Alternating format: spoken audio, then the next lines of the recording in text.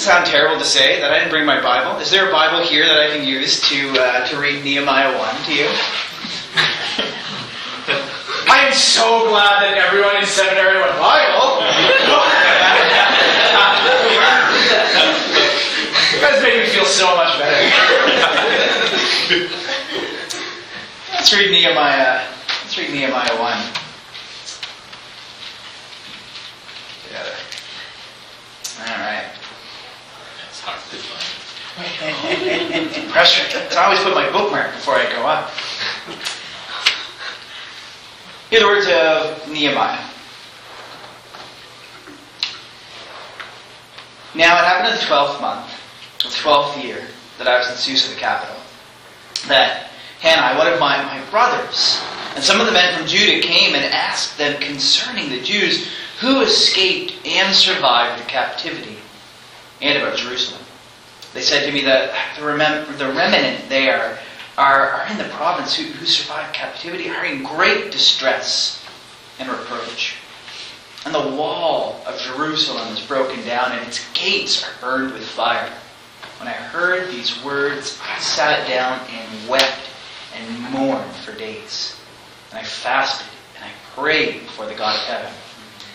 I said, beseech you, O Lord God of heaven, the great and awesome God who preserves the covenant and loving kindness of those who love Him and keep His commandments. Let your ear now be attentive and your eyes now open to hear the prayer of your servant, which I am praying before you now, day and night, on behalf of the sons and daughters of Israel, your servants, confessing the sins of the sons and daughters of Israel, which have sinned against you. I and my father's house have sinned. We have acted very corruptly against you, and have not kept the commandments, nor the statutes, nor the ordinances, which you commanded your servant Moses. Remember the word which you commanded your servant Moses, saying, if you are unfaithful, I will scatter you among the peoples. But if you return to me and keep my commandments and do them, through those of you who have been scattered, even in the most remote parts of the heavens, I will gather them from there and will bring them to the place where I have chosen to cause my name to dwell. They are your servants and your people, whom you redeemed by your great power and by your strong hand.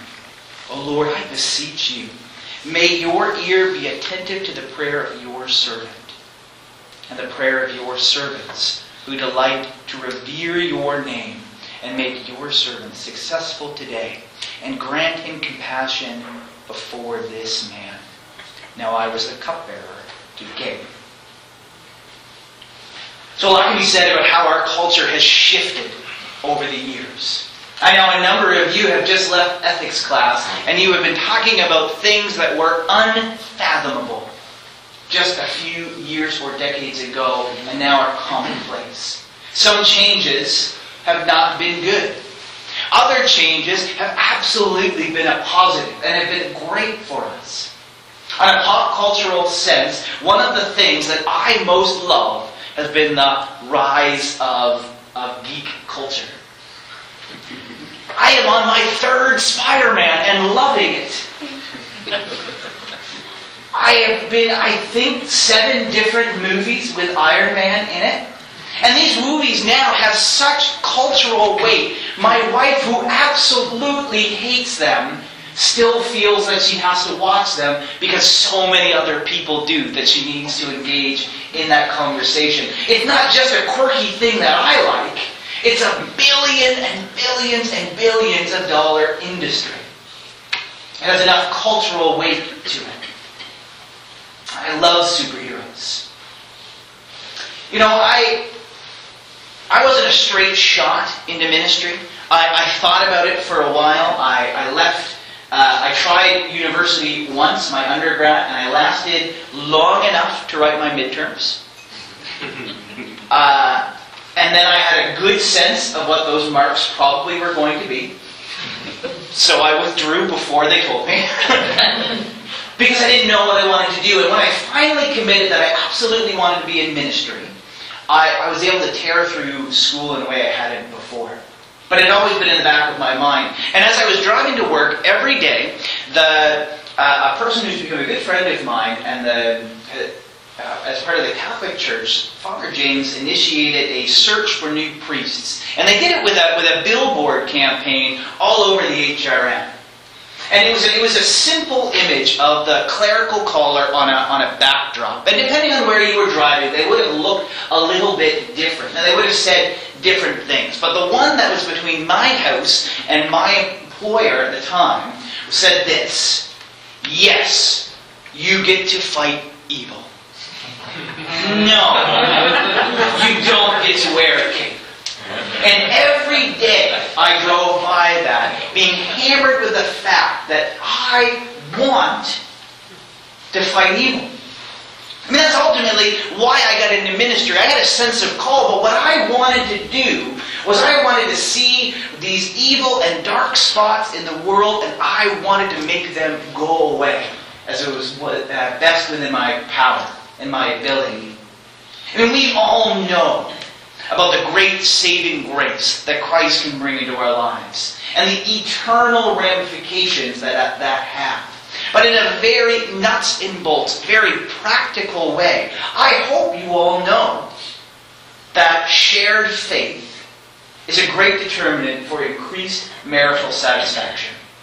That it's a great determinant for increased mental health. That it helps, by and large, people live longer and better. It actually helps children become more successful in school. It helps some people, at least, exit cycles of abuse and poverty and addiction. I mean, we know that living out faith in Christ makes an enormous difference in our lives on this side of the daisies, as much as it does eternally. And short of a radioactive spider bite, this is absolutely the best way that I know of where I can fight against very real evils in this world. I assume you got into ministry as well because you wanted to change the world. I want to talk about how. Nehemiah is a great point, or a great spot for us to discuss this. When Nehemiah heard the news that Jerusalem was still in ruins, he wept. It broke his heart. He prayed and fasted and cried day and night for a long period of time. I mean, he heard this devastating news and allowed his heart to be impacted by it. And it's worth sitting on that for a moment, because Nehemiah is fine. I mean, he is doing well in his career, as well as anyone can imagine. He is in a seat of enormous influence and an unstructured power, or informal power. He's doing really well. And he probably has a lot of the finer things in life. And he is living fairly far away from Jerusalem. And he could hear this the same way that we hear about disasters around the world and go, well, that's a shame. We'll pray for them and then move on with life. But that's not what he did. It broke his heart desperately. And then it moved him into acts of compassion. He had a tender heart, which is worth contrasting to what comes up from time to time in the Scripture, contrasting it to a hardened heart, a callous heart, one that can't receive messages from God, and one that does not hear compassion or does not experience compassion for people around them. You know, back in 1973, there was a brilliant social experiment done in Princeton. It's the Darley-Batson experiment. If you've not heard about it, you really need to look it up, because I'm not going to give it full justice now. But they wanted to know how well people would take the teachings of Jesus, in particular the parable of the Good Samaritan. So they did an experiment on seminary students. They had students on one end of the campus. Some of them they told that they needed to go to the other side of the campus and give a sermon on the Good Samaritan. The other group, They said, I need you to go to the other side of the campus and explain the job prospects of a theological education. Those are their two groups. They varied one other factor. Either they were in a rush, they were told you only have a couple of minutes to get from here to there are people waiting for you. Or, it's not going to start for a while, you have lots of time, don't worry about it. Partway through this journey, they would encounter a man who absolutely looked to be in distress. He looked like he had been mugged or robbed or sick, and they had to pass this person to get to the building that they were going in. And they wanted and expected that most seminary students would stop. They expected every seminary student who had the parable of the Good Samaritan on their minds as they were rushing to discharge their duty would absolutely stop. And they were wrong. Very wrong. Only about 60% stopped, which is better than or which is less than what they had hoped. What they discovered, though, is if they felt like they were doing something important, giving a sermon on the Good Samaritan, and if they felt that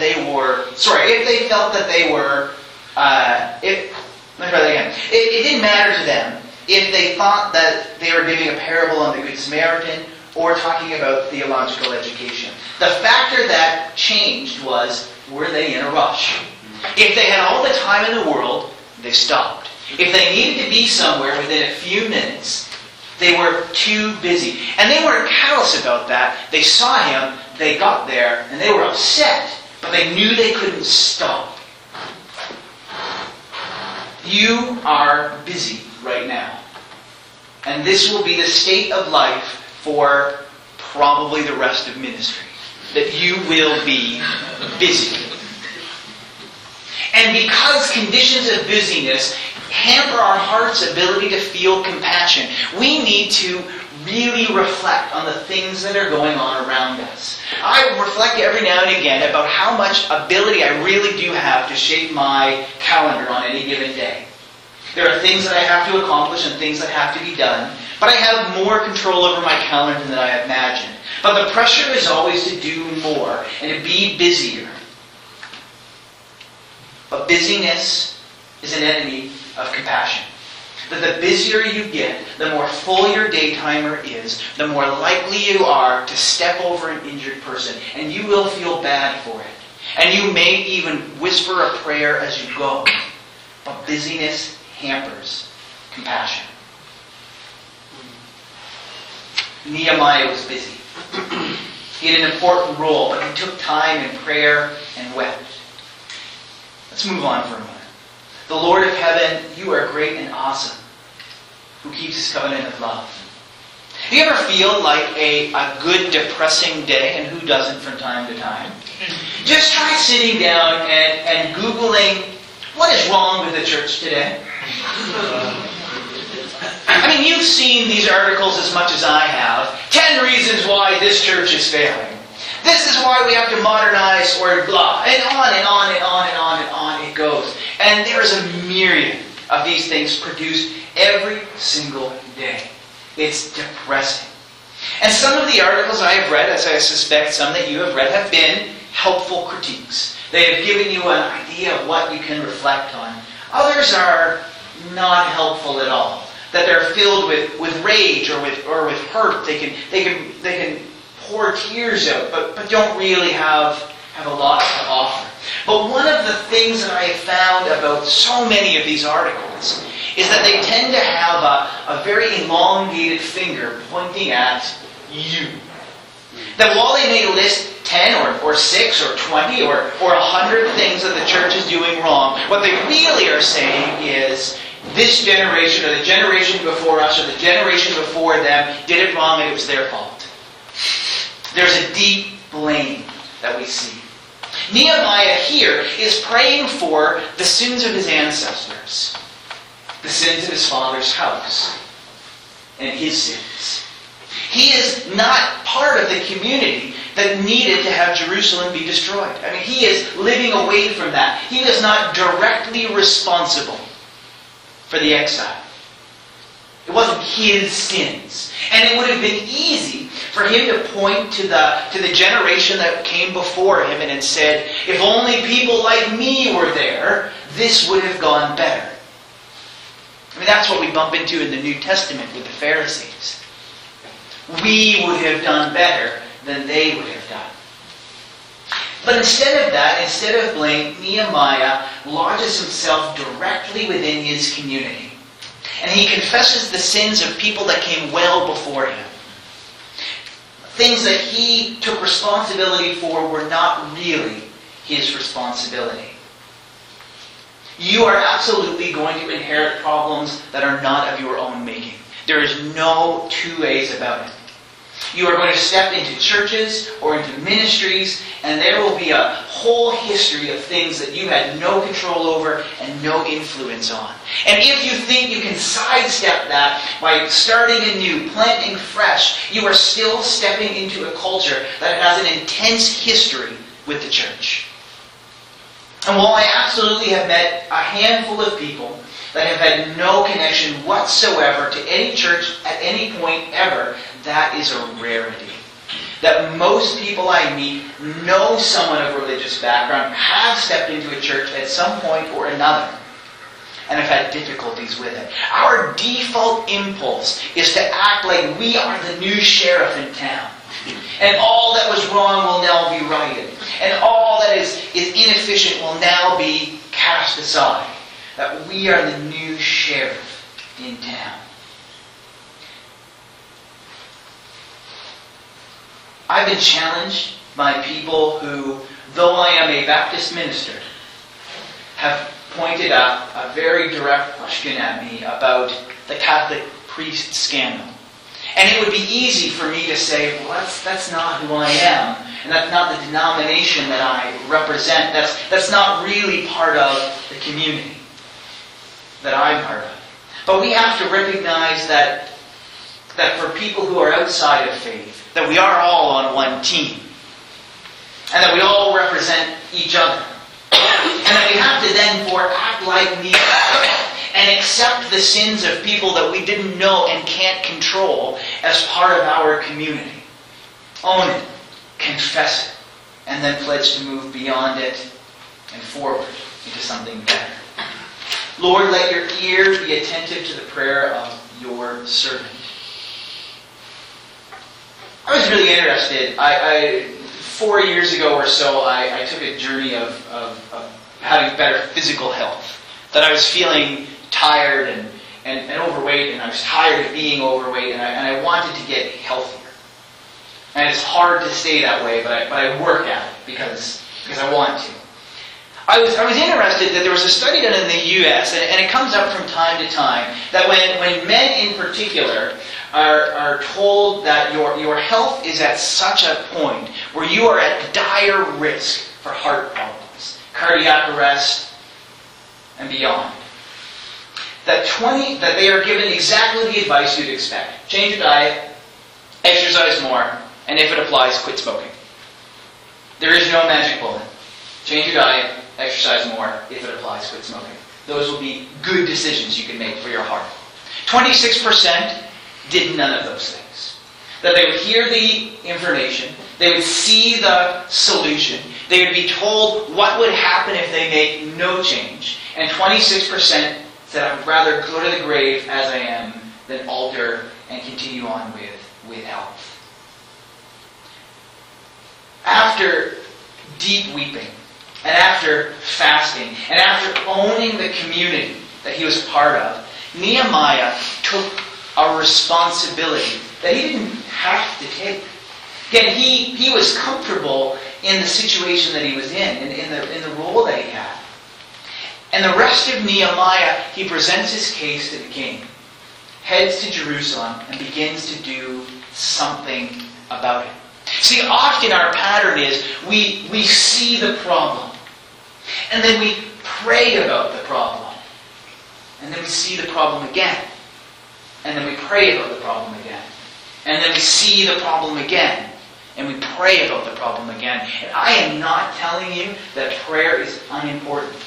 I am telling you that eventually, and chances are, you know the thing you have to do, is then we have to do it. James reminds us from time to time that when we see people in need and fail to act, even if we dress it up with faithful language, what we really have done is nothing. And it may make us feel better, but what we have ultimately done is nothing. Now, Nehemiah had so much that was outside of his control. He didn't know what would happen when he presented his case to the king. He could have received a favorable reply, which he did, or he could have found himself out of a job, or out of this world altogether. And he didn't know, but he knew he needed to do something. And that is going to be the condition that we continually find ourselves in as well. We know what we have to do. We just don't know what's going to happen next. And it would be so much easier for us if God would just tell us that I know you're asking me to do this action, but what I really also need you to do is tell me what the results will be. And that's not often the case. Pray and then act. You are absolutely called to change the world. You are absolutely called to defeat evil. Nehemiah gives a great example to follow. Allow your heart to be broken. Allow it to be compassion-filled. Allow those feelings to drive you into deep prayer. And then when God speaks, take those hard actions that only you can take. Work on the things that you have control over. See the influence that you have. My 6-year-old daughter is sometimes better at explaining what I do than I am. That when I allow my head to be filled with concepts of changing the world, I can let myself feel frustrated and depressed when the world kind of ticks along as if it wasn't recognizing all that I was trying to do for it. But I heard her explain to some of her classmates what I do, and she said instead of grand terms that I think though rarely speak, she explained to her friends, my daddy is a pastor. So he helps people. And I like that. And I like to think about that more now. I perhaps got into this to change the world. But perhaps instead I can settle into the calling as my daughter understands it. And I can help people. I want to pray for you, and then I'll head on. Gracious God, Lord, we just thank you so much for today. I thank you for everybody here in this room, for everybody part of this college now and in the past, and those that you will be calling into the future. Thank you that I'm surrounded by people who are attempting to change the world in grand ways and in small ways. Help us to help people, that your name would be again made great. You are faithful to generations beyond counting. We pray this in Christ's name. Amen.